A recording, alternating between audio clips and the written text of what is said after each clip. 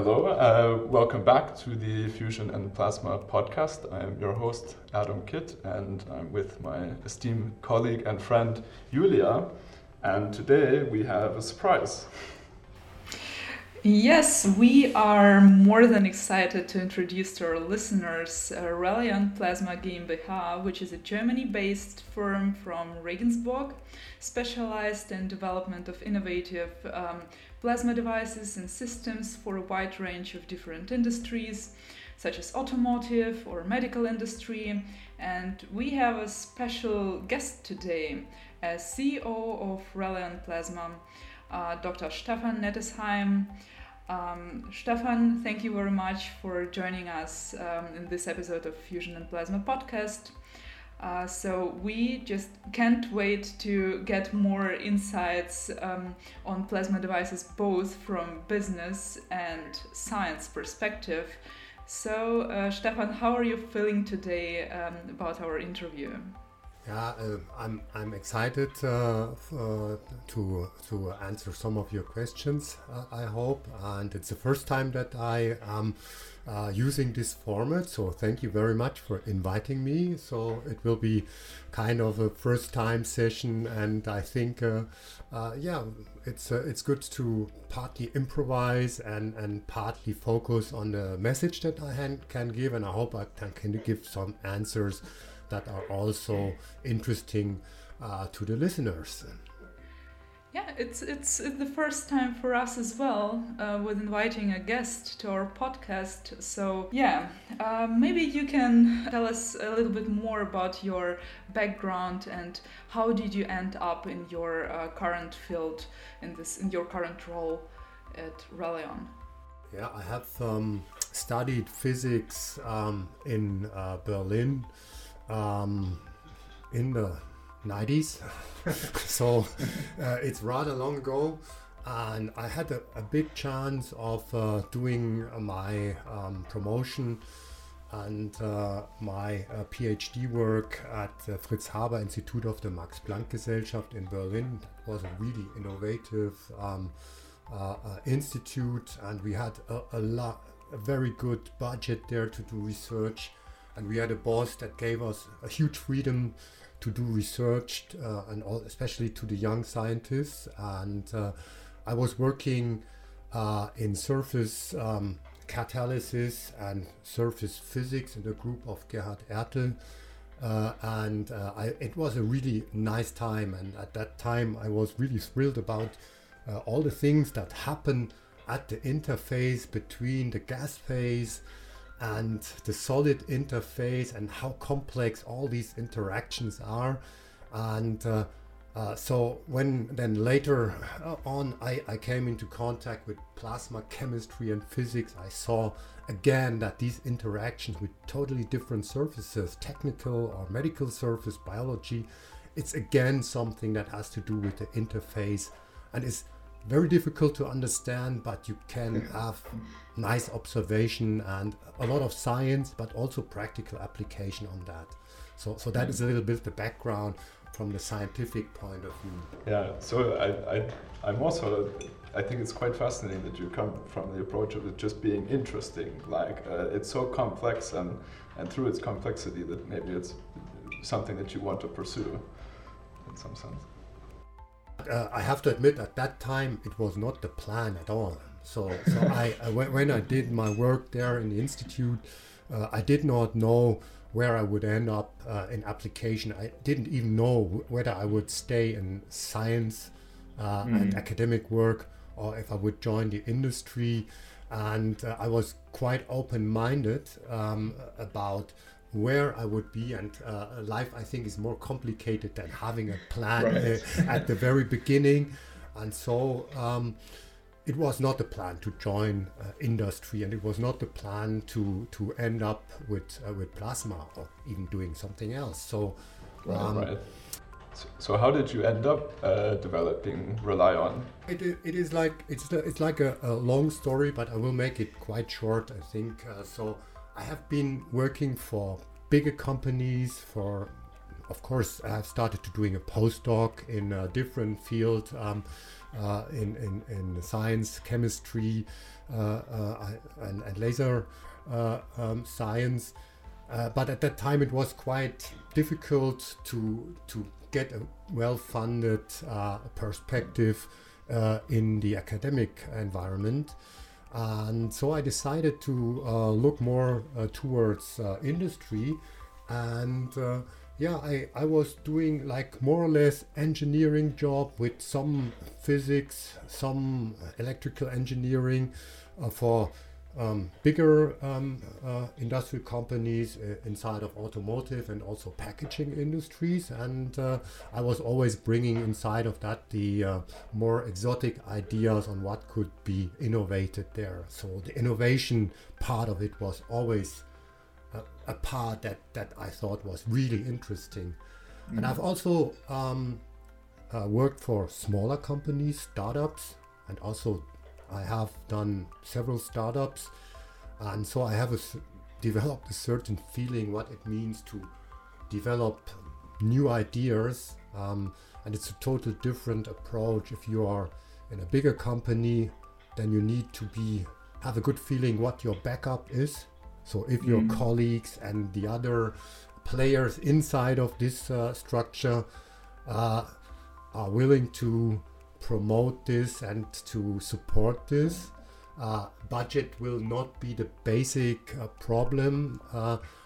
On the other hand, in the startups, everybody is very open-minded and is willing to innovate, but budget is the problem. So I've seen both sides, and I think you're not always successful in doing these things, and sometimes you're too early. So then it's very difficult to make it happen. Sometimes you're too late, and finding the right time and then the right funding and right backup, that's also, you have to be lucky. Yeah. So it's not something that you can really plan. True. Yeah. So I like Relyon was a smaller company from Rheinhausen, or as a split off or something. It has been a Rheinhausen Group venture. And that was, I think, a big opportunity and a chance that not so many people have. So it is a medium size, very innovative and financially very stable, typical German company that is like a hidden champion in their field. And the idea of the former management was, we have to start something new, and we have the means to do that. We have the financial backing, we have the engineers, and so they started to do something new without really knowing at the very beginning where they would be going. And they have been choosing plasma surface treatment in industry, especially dedicated to photovoltaics and also microelectronics and coding. Right. But then they were struggling up with the market entrance, and so they were deciding at a given point that maybe it would be better that if this company could be separated from the core business of the Rheinhausen Group to act as a real plasma player on the market. And so I was given the chance, together with Klaus Forster, to organize a management buyout of at a given point in time where already we had working products, a customer base, and a business that was there.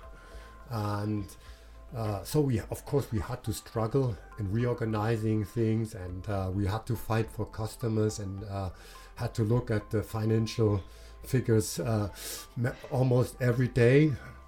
But we had a strong base already, and then we focused first on industry, because that was where we are coming from, and that was really the financial base, and from where we can had the opportunity to develop new fields, and that's what we did in the last years. So was it kind of at the beginning like how do I, or how was the first goal to make like a product for industry and then from there innovate? We already had a very good customers in industry, conventional industry customers in automotive, which is very strong in Bavaria, as you know, so many customers here, but also in Scandinavia, packaging industry. So we had already our books of incoming orders, and so it was not like jumping into cold water and learning to swim at the same time. And that was, of course, something that gave us a very huge push in the beginning. So you basically use the synergy effects. Of course. And again, plasma is something where you have to control an interaction between the gas phase and the surface. And of course, in the industrial environment, it's about fine cleaning of surfaces, of optimizing adhesion, of having new coatings with new functions. And that is where we came from the engineering point of view. And our business model is to sell hardware that we sell to our industries for production. So that was the basic business, or is still a part of our basic business. Right. So going from packaging and automotive industry, how did it end up that Relyon is now making devices for the medical field? And what do you think has led to this kind of surge in plasma applications in the medical field? I think we did it step by step. So if you have a given bandwidth of different plasma sources, and maybe we'll talk about those different aspects later, you will have other companies that have to solve a problem that can be more or less the old business field, industrial surface treatment, but it can go already into some medical or biological application like food treatment or sterility in packaging industries. And so you're working on topics where you think, wow, it gets biological, it gets food processing, it gets maybe if you are talking about dental implant materials or dentist's materials and bonding, you have the same processes that you have in industry, but with higher grade materials, with very delicate small object like in dentistry, and but you see that these problems are quite similar, and then you try to solve that with your given know-how, and then you will start to adapt your hardware to solve that problem in a better way. And that is a little bit the push that we have been giving by external input. Yeah, that's a little bit the motivation. Yeah. No, it seems very logical. I mean, when looking at kind of the list of different devices that Relyon has, and also just mainly what is seeing how plasma is being applied to different fields, it's generally the same principles, just applied on either micro scale or macro scale. So it seems quite logical to make these steps and get external feedback from, like, were you asking or getting input from people in the medical field or people from different fields, what they would like to see or what the requirements that they need, or how did you get external feedback? What did that look like? One of the advantages was also the cooperation that we had at that time with TDK already, that we have quite nicely cooperation also on the material science of developing the different ceramic interfaces and materials from scratch, like the piezoelectric driving plasma jet, the little one. And of course that if you present something like that, you get quickly into contact with some companies in the medical field or dentistry.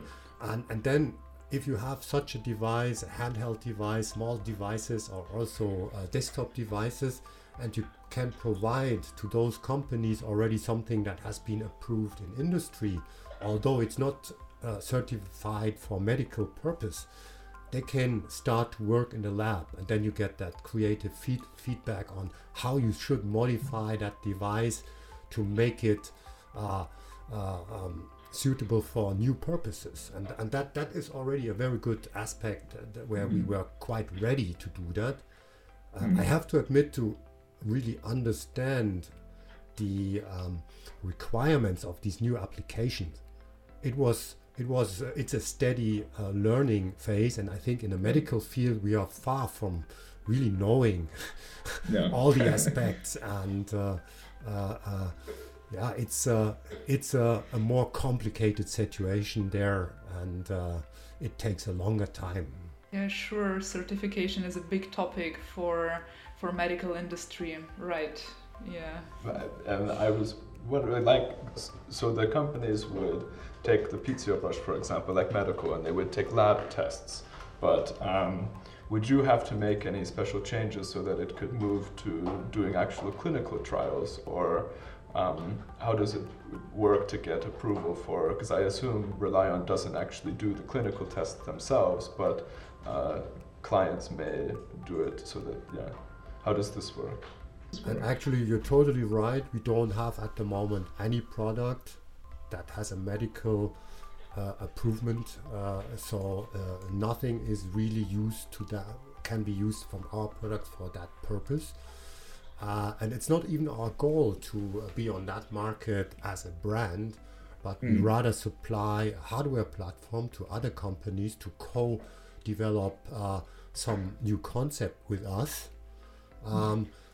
So it will be branded and marketed and also approved by partnering companies with us that are already having their sales infrastructure and contact into this field. So that is an approach. So because we won't be the brand that is working in this domain, and we are not like being a distributor for that only. So we are the hardware manufacturer of the components. We have some know-how to share, and that is maybe the basic difference between us and some other companies. So we supply the hardware, and of course we are doing studies to learn more about our process. That's also where we have some cooperation with institutes, universities, clinical groups, and we do that on the base, of course, of our hardware. Wow. Okay. So, like, what does before you ship it to these different groups, so that when they do clinical tests, how do product tests for you look like? Is it just from a hardware perspective? Like, is it working properly? I think at the very beginning you need an educated guess, and you have also some like recipes on how you can check for that. And I think you are quite aware that at the beginning you have to check for quite simple things from the physical backgrounds, like power density, temperature, electrical patient currents, and these things. And for these, I think you have physical requirements that have to be clarified beforehand, and that can be done without a huge knowledge in medical science. It's just like using the DIN spec 91315 as a guideline on looking at if your product is in the right range to do these things. Right. And so you check for all these things like temperature, gas composition, UV emission, and temperatures, power densities, and the basic principle. And if you are quite sure that you are within a reasonable range, then you can give without a very high risk these type of equipment to expert groups that are already working maybe with some in vitro models, maybe on skin models, maybe with animal models. So then you're on the right track to start this development. And then I think there is a next step and that is very important. Even if you think that you have the right platform, you have to have an expert team, and you have to have a very clear vision on which intended purpose you have. So do you want to go on skin treatment, and what do you want to treat on the skin? And if you have done this definition, then you need to really get some experts from the scientific background in this field to guide these studies, but also from the very practical medical background or dentistry background that are collecting some requirements that they need. How much time can I use to do the treatment?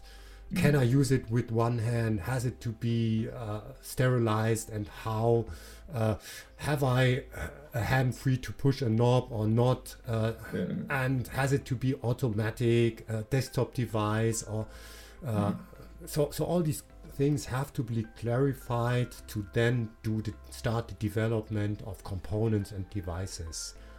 Then it can still take a long time. Yeah, it sounds like with each new application, I mean, it could vary between each office for medical devices, so it seems that the requirements are constantly being updated, which sounds complex in the business world to maintain that. What kind of role do you think that these kind of devices will play in the future? You know, like with the requirements changing each year, with each different application. I mean, what do you see in the future for our planet? Like, what role do you think plasma devices will play? So I'm quite convinced, since there are so many different plasma sources, and we have so many application fields. It will be very broad, and there will be a lot of space for many companies to optimizing their device and principle to different field of application in dentistry and medical environment or biology. But I think that maybe one of the points that we are looking at in the moment is that it will not always be a plasma treatment device that you will immediately see, but it will be like plasma system that will be embedded into medical systems to do like internal sterilization, internal cleaning processes, and that will be just being integrated in such devices as dental chairs, hemodialysis equipment, fluidic systems, and so on. So not everything will be visible at the first glance. That I think will be quite a huge market, because all these hygienic and sterility problems, I think we are more aware that is a huge problem there, and that we have to face that. That is, I think, one development that we will see, and we won't feel that as a patient, but it will make medical equipment safer.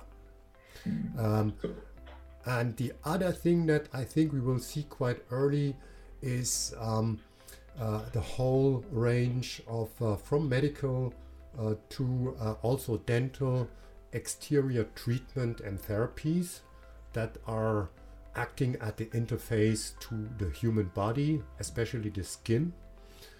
And it will be gray scale, like a variability that will also go into the cosmetic range of doing a lot of things. So both embedded and also external applications. Yes. But the range will be quite large as time goes on. From the point of view of technology, I think for all these external skin treatment devices, I see really dielectric barrier discharges at a given regime. I see that is the field where we will see most of the products, followed by microjets.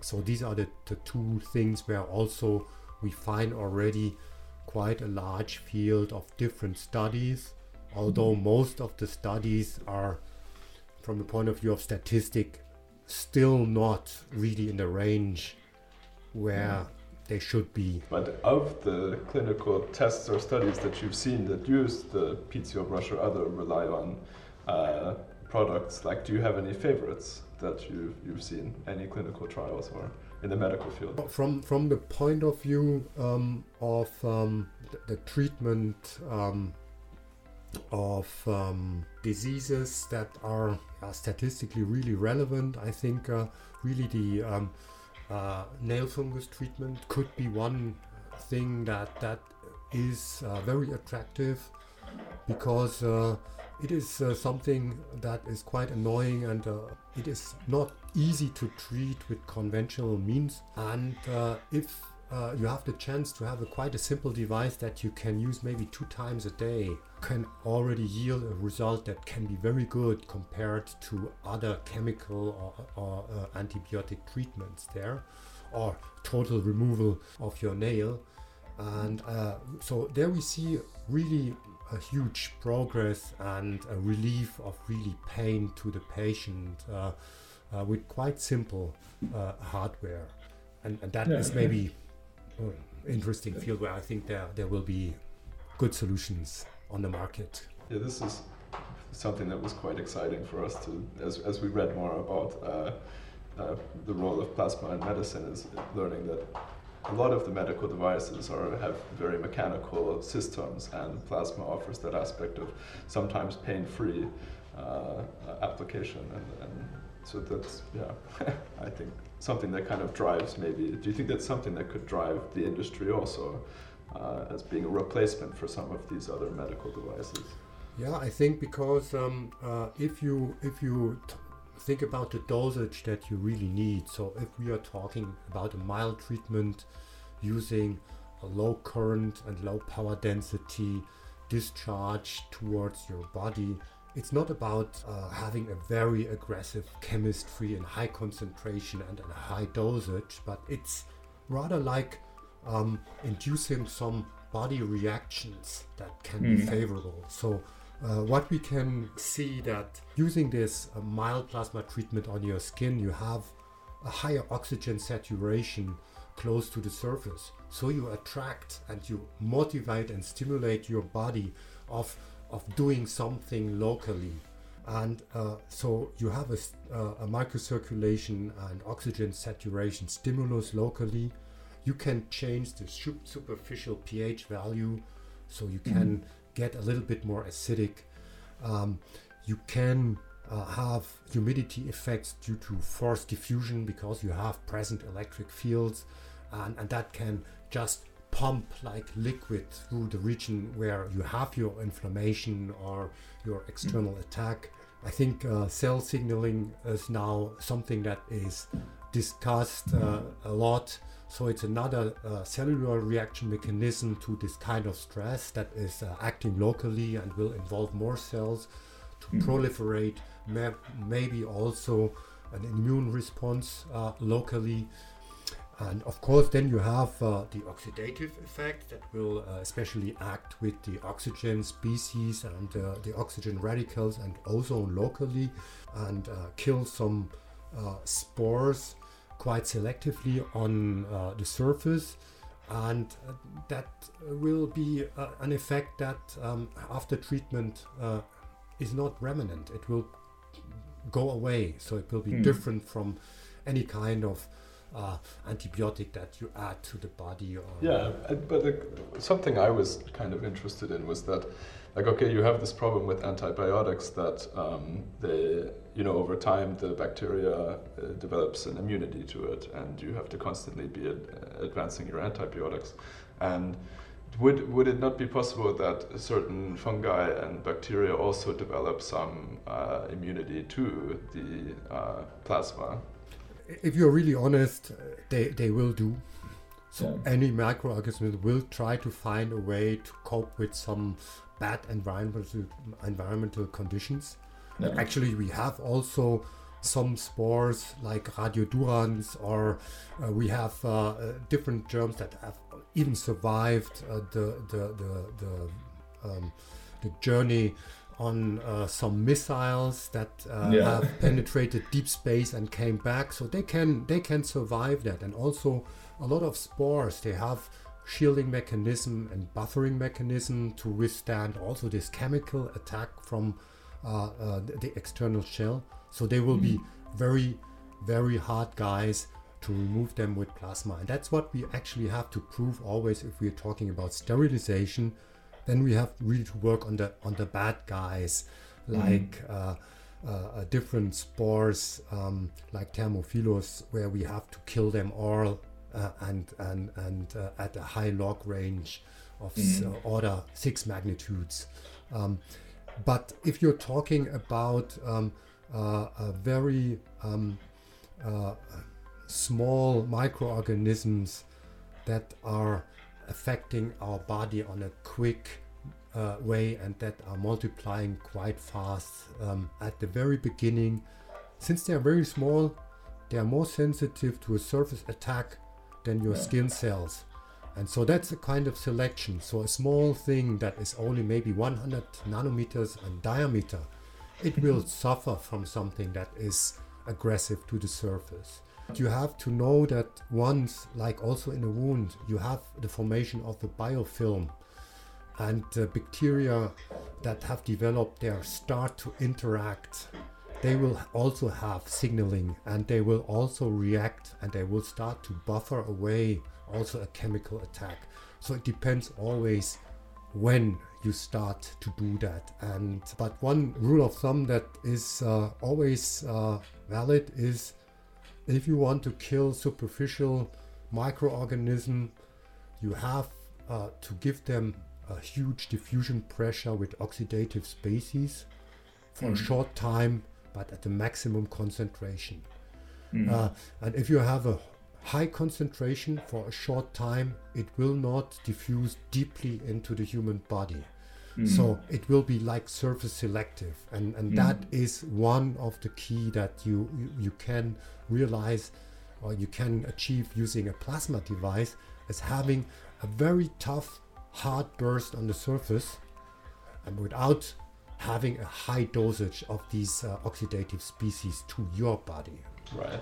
And you mentioned this word dosage, and I remember we had some conflicting, I read a few different articles that give different quantifications for dosage. So how would you define like a dosage in this sense? Yeah, this on the first very simple answer. If you look at the DIN spec, you have still to divide that into different working channels that you already know. So I think the most simplistic model is to look at the thermal energy input, the power density. The power density applied to the skin, let's say, or the region, the biological target. You have to look at the light spectrum that is emitted depending on the different sources, especially in the range between 200 and 300 nanometers, where you can have some splitting and photo dissociation mechanism on the cellular level and on the molecular level. Then you have to look at the active species on the oxygen side, including ozone. And then you have to look at the present nitrogen species, like all the NOx that then together with water will generate some liquid film that can have a different acidity. And this shows already how complicated it will get. It depends a lot then on how your device, but also on how your process is, define what you will really get in the end. Yeah, this sounds exactly like what we were running into with there's so many mechanisms that can both help the cell and help the biological target with like killing cells, for example, or activating immune responses. But then some of these in excess can be harmful, right? And so, but it's nice to see that you're considering all the different things that could happen and could affect. Yeah, basically there are so many ways how plasma can be used in industry. Yeah, so I was just wondering if we can proceed to several business questions to the business section. Yeah, maybe you could briefly describe for our listeners what is the product portfolio of Relyon currently? What are you producing? What are the products? So we are producing atmospheric plasma sources. And since we are a member of the TDK group, of course, they have a huge portfolio of different materials and also electronic components with really the whole value chain in-house all over the world. And so we try to make use of that and to do sometimes really the design from different plasma sources from scratch. And our goal is, of course, to have demonstration appliances that you like our handheld device. But the goal is not to exactly duplicate this device into the medical field and sell that under a medical brand. But it's rather to use the basic technology and components to be integrated in third-party or different brands, and to use this know-how in producing this in high quality and with the process know-how that we have beforehand, so to promote other companies to make use of that for their products and business ideas. So you also on the website there was also mentioned that you develop tailor-made solutions, like custom solutions. Can you maybe expand on that? Of course, the goal that we have, business side, is in the end to sell hardware. So we are a hardware company. Nowadays or today, it's a pure component business is not really what the customer wants. So they want always an additive knowledge on systems, on how the components interact and work, and that's where we start to work with our customers. And it can go so far that we arrange workshops with our customers, and we develop joint business cases based on a portfolio of components or technologies that we have. Of course, it will be focused on plasma surface interaction, and most of the time also on atmospheric cold plasma. So that's a little bit the focus that we have and where our expertise is. But we will not be the experts in the application field. And that's the interesting part of it, of developing the requirements and then to really optimize the hardware to these applications. And of course, the best case is always if you can already take something that you have in shelf. But right. It's not the typical case. Yeah. But from like a practical perspective, like if a client, let's say, you tailor make a solution for them, like some piece of hardware, and they buy it, let's say, like it seems like it wouldn't require so much maintenance, and since it's an atmospheric plasma, it doesn't really require so much refueling.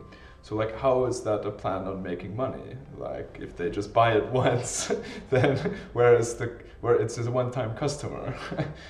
I think if you look at the figures and the huge field of application that is discussed, there is so much business to be done with the pure sales of the hardware. We don't really see that problem at all. So the market penetration using plasma solutions and atmospheric cold plasma solution in dentistry or medical field, the market penetration is still very, very low. And if it gets a little bit more common, and you will find this type of devices more frequently in the typical application in medical and dentistry, I think there's no problem. So it's not a problem about a market that is too small or will start to saturate so quickly. So it's not about designing a device that needs a huge amount of consumables or will fail after a short time. I think if you have a good device, even if it lasts long, there is enough business. Yeah, and I really appreciate that's what you strive for, because this is more of just me thinking what businesses are like, and I'm not the economics expert, so that's why I think I posed the question. But I appreciate that's what Relyon is looking for. Not so much products that need to be maintained, but yeah. Also in the disinfection field, a bottle of alcohol costs nothing, but if you have to buy it every day, and that's the experience in the hospitals, it might get really an economic issue at a given time. And I think I don't want to make greenwashing for plasma now, but I think that's a basic idea, that you have always to check if you have a consumable, can you replace it with a concept or a process where you only use air and water. Yeah, like to say, and that can be helpful in many applications. Yeah. Of course, you need also energy, but it can be very efficient. So it can be very efficient. So you can generate in a very efficient way some very nice disinfection solution locally without needing any chemistry anymore and the logistic behind. Yeah, but talking about markets, Germany is a pretty big market for innovations in the engineering field as well. So how does being located in Germany for Relyon affect the research and marketability of its products?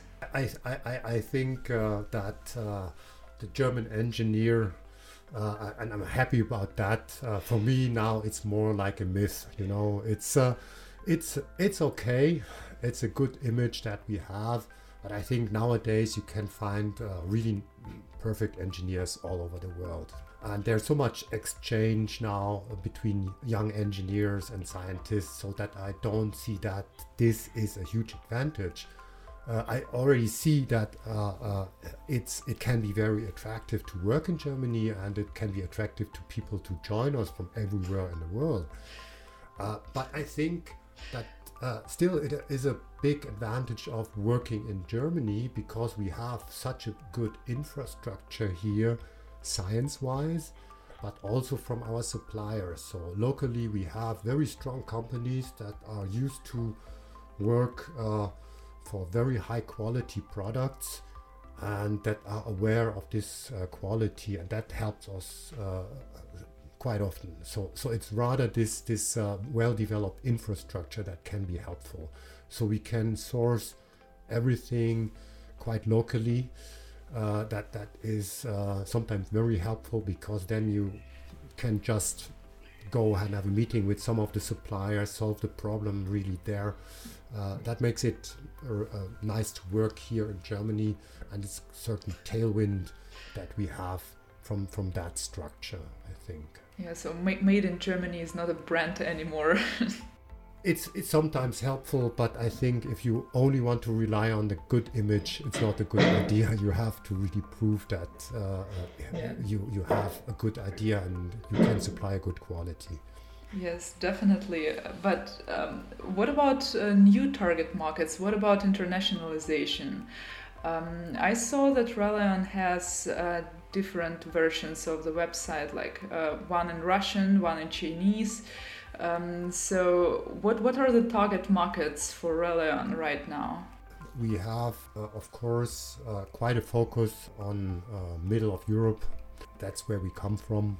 But some of our industrial partners are already multinational in automotive, packaging, others. So the appliances and the implementation of our system is already worldwide.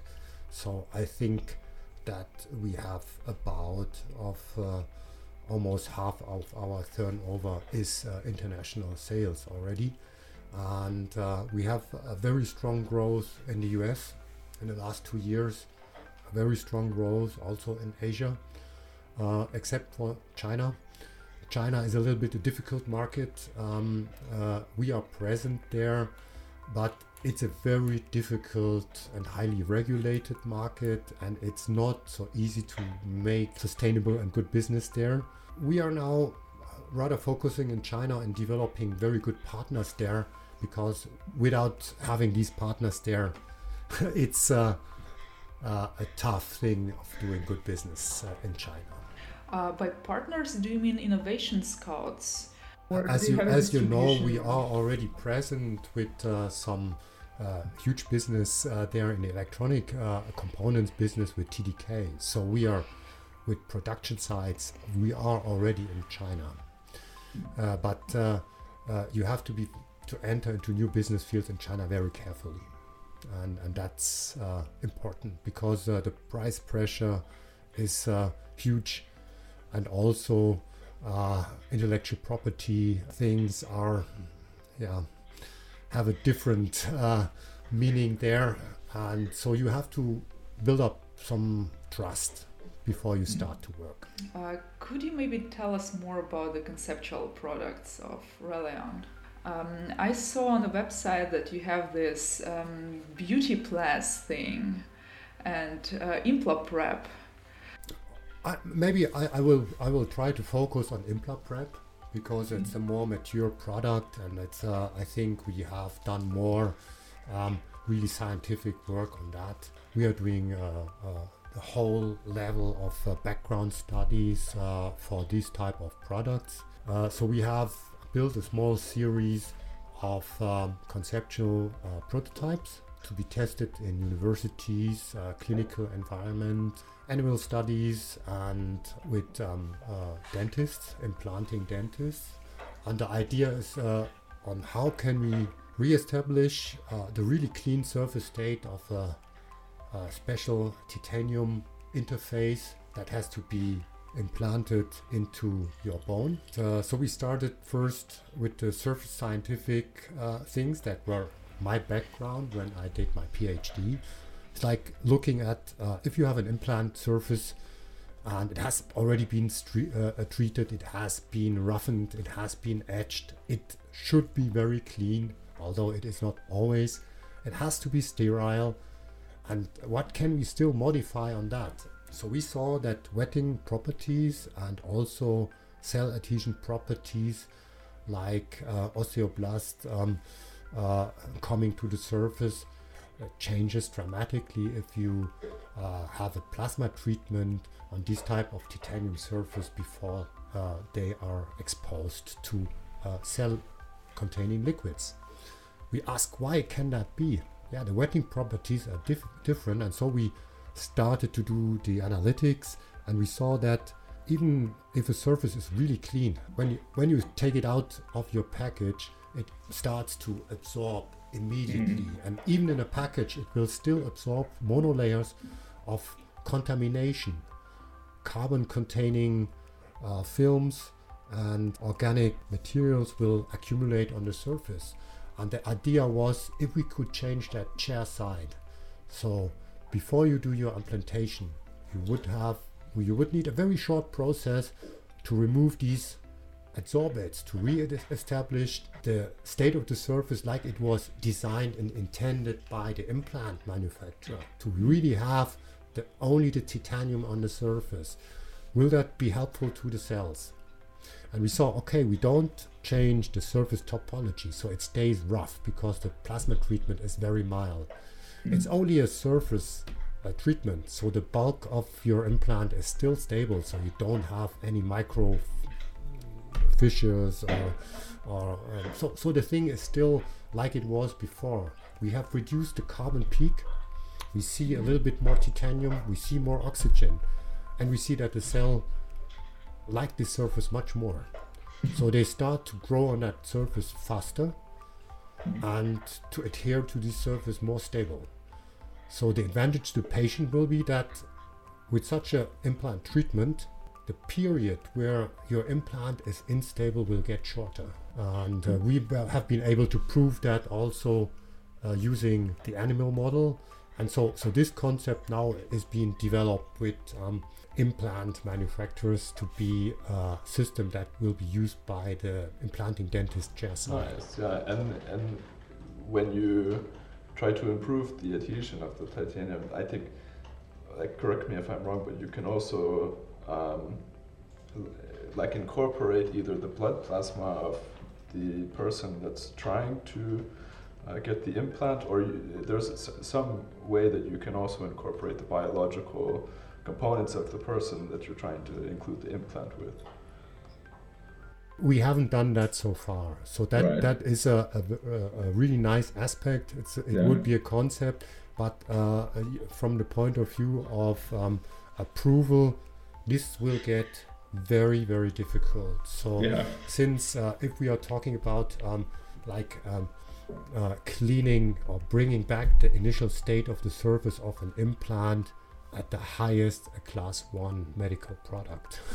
Right. But if you start of adding biological or chemically active substances, you get pharmaceutical or biological, and then the risk analysis is a totally different one. And you have to be aware that this is sometimes very, very a long way of really getting the product to the market. Not so practical, but like the cleaning aspect and getting it back to its original state sounds not easy, but like it's not easy, but it's the first step. Yeah, cool. Yeah, it's like really fantastic to go through the website. So I recommend to the listeners to check out the website from Relyon. There's lots of nice pictures and different descriptions of how the different devices are being used or can be used throughout all the fields. But I don't think we have any more like business questions. But I have a few kind of physics questions from my perspective. Like the physics of plasma is notoriously difficult to study as an undergraduate, I think. Like maybe you felt the same, that there's not so many courses available. And is it difficult to find people who are interested in working in plasma physics, and do you think it should be taught more and more accessible to the university level? Honestly speaking, I'm not really a friend of like generating more and more complex curriculum at the university. So I think if you have the chance to really have the time and also a good environment to start really with the basics in physics, in chemistry, or in engineering, with really the basics, the specialist view of things will start to change your life already early enough. But still, I think so, starting with the basics, engineering, mathematics, physics, the scientific background, a broad overview of the basic, I think is the best education that you can get. But then, to show that things are more complicated than in a physics book, I think if you have already reached a certain level, or also in projects, plasma is really a very nice thing where you can start also with some hardware that is not so complicated to get the students to develop a feeling how chemistry, physics, biology can interact, to make nice experience, and to learn about this interdisciplinary approach. But I would not suggest to make it an early stage studies course so much, because then it gets either superficial or it gets too tough. Yeah, I mean, in the case of plasma, I think it's definitely sometimes true. I think if I had some fusion course in my undergraduate, I would have understood absolutely nothing. But learning the basics, I agree, because then it equips you with the ability to, when you have time or the ability to really jump into the topic, then you have the tools to be able to do so. That makes sense. And kind of a fun question, like, do you have a favorite physicist or scientist? That was really a question where I had to look up something. I really had to admit, because I don't know, as a child I liked some comics. A friend of mine had them, Donald Duck and Daniel Dösentrieb, I think, and I had to look it up. It's Mr. Gearloose. And I liked this guy because he had some unconventional making of nice ideas. He was not thinking about the money like Dagobert. The things were quite often crazy and did not work, but he was never demotivated. So I think that is one of my favorite scientists, although he doesn't exist in real life. And then really the person where I'm really grateful is my mother. She's a chemist, and she's very, very open-minded and still is. She was really driving around with me and my brother and getting old televisions into our kitchen, and we were disassembling them and making a lot of experiments with that stuff. So when my father came back home, he was not happy with that all the time. So he said, when we get rid of all that strange things and dangerous things, and then my mother said, we have still to finish the experiments there, so it has to stay there for a while. So she was really interested in and supporting all the time, and I learned a lot from that. Although it was not a systematical learning, but I liked this way of experimental physics. And later in the institute in Berlin, I think I had really the chance of working with Gerhard Ertl, who won the Nobel Prize in 2007 in chemistry. I understand why, and still I'm very grateful, because he was a guy, he was so clear and he was so brilliant in his ideas, but still had the ability of keeping a kind of humor that was really great. His door was always open to, and still is very open to all, from the student to everybody. And he had such a knowledge, enthusiasm, but also an authority that he really managed that a bunch of young people were able to have a good support in the lab and getting out really nice things, of having a good result, and he let them run quite loose, but still we were always motivated and focused. And I don't know, I would like to know how he managed to do that, but he was really great, and and he had a huge knowledge, and I think that was his authority. This is a nice inspiration, like a fantastic all nice answers, from the real to non-real. But I think this is kind of all the questions we have in the interest of keeping the episode under an hour. But thank you so much for taking your time. Unless you have any questions for us. It was a great interview from your side, from the organization point of view. The most important thing about it, I hope I get the message to you, and Yes, sure. It was a really great opportunity for us and for our listeners as well to dive a little bit deeper in this topic, almost learn about plasma at first hand. So, Stefan, we are so grateful for having you here today and for sharing with us your expert knowledge. So, thank you very much. And on this point, we would also like to express our thanks to Dominik Adelhoch, who is marketing and PR manager at Relyon Plasma GmbH, for making it possible for us to record this episode of Fusion and Plasma podcast. I hope our listeners and especially our followers enjoyed this interview and learned as much as we have learned. So stay ionized, and till the next episode.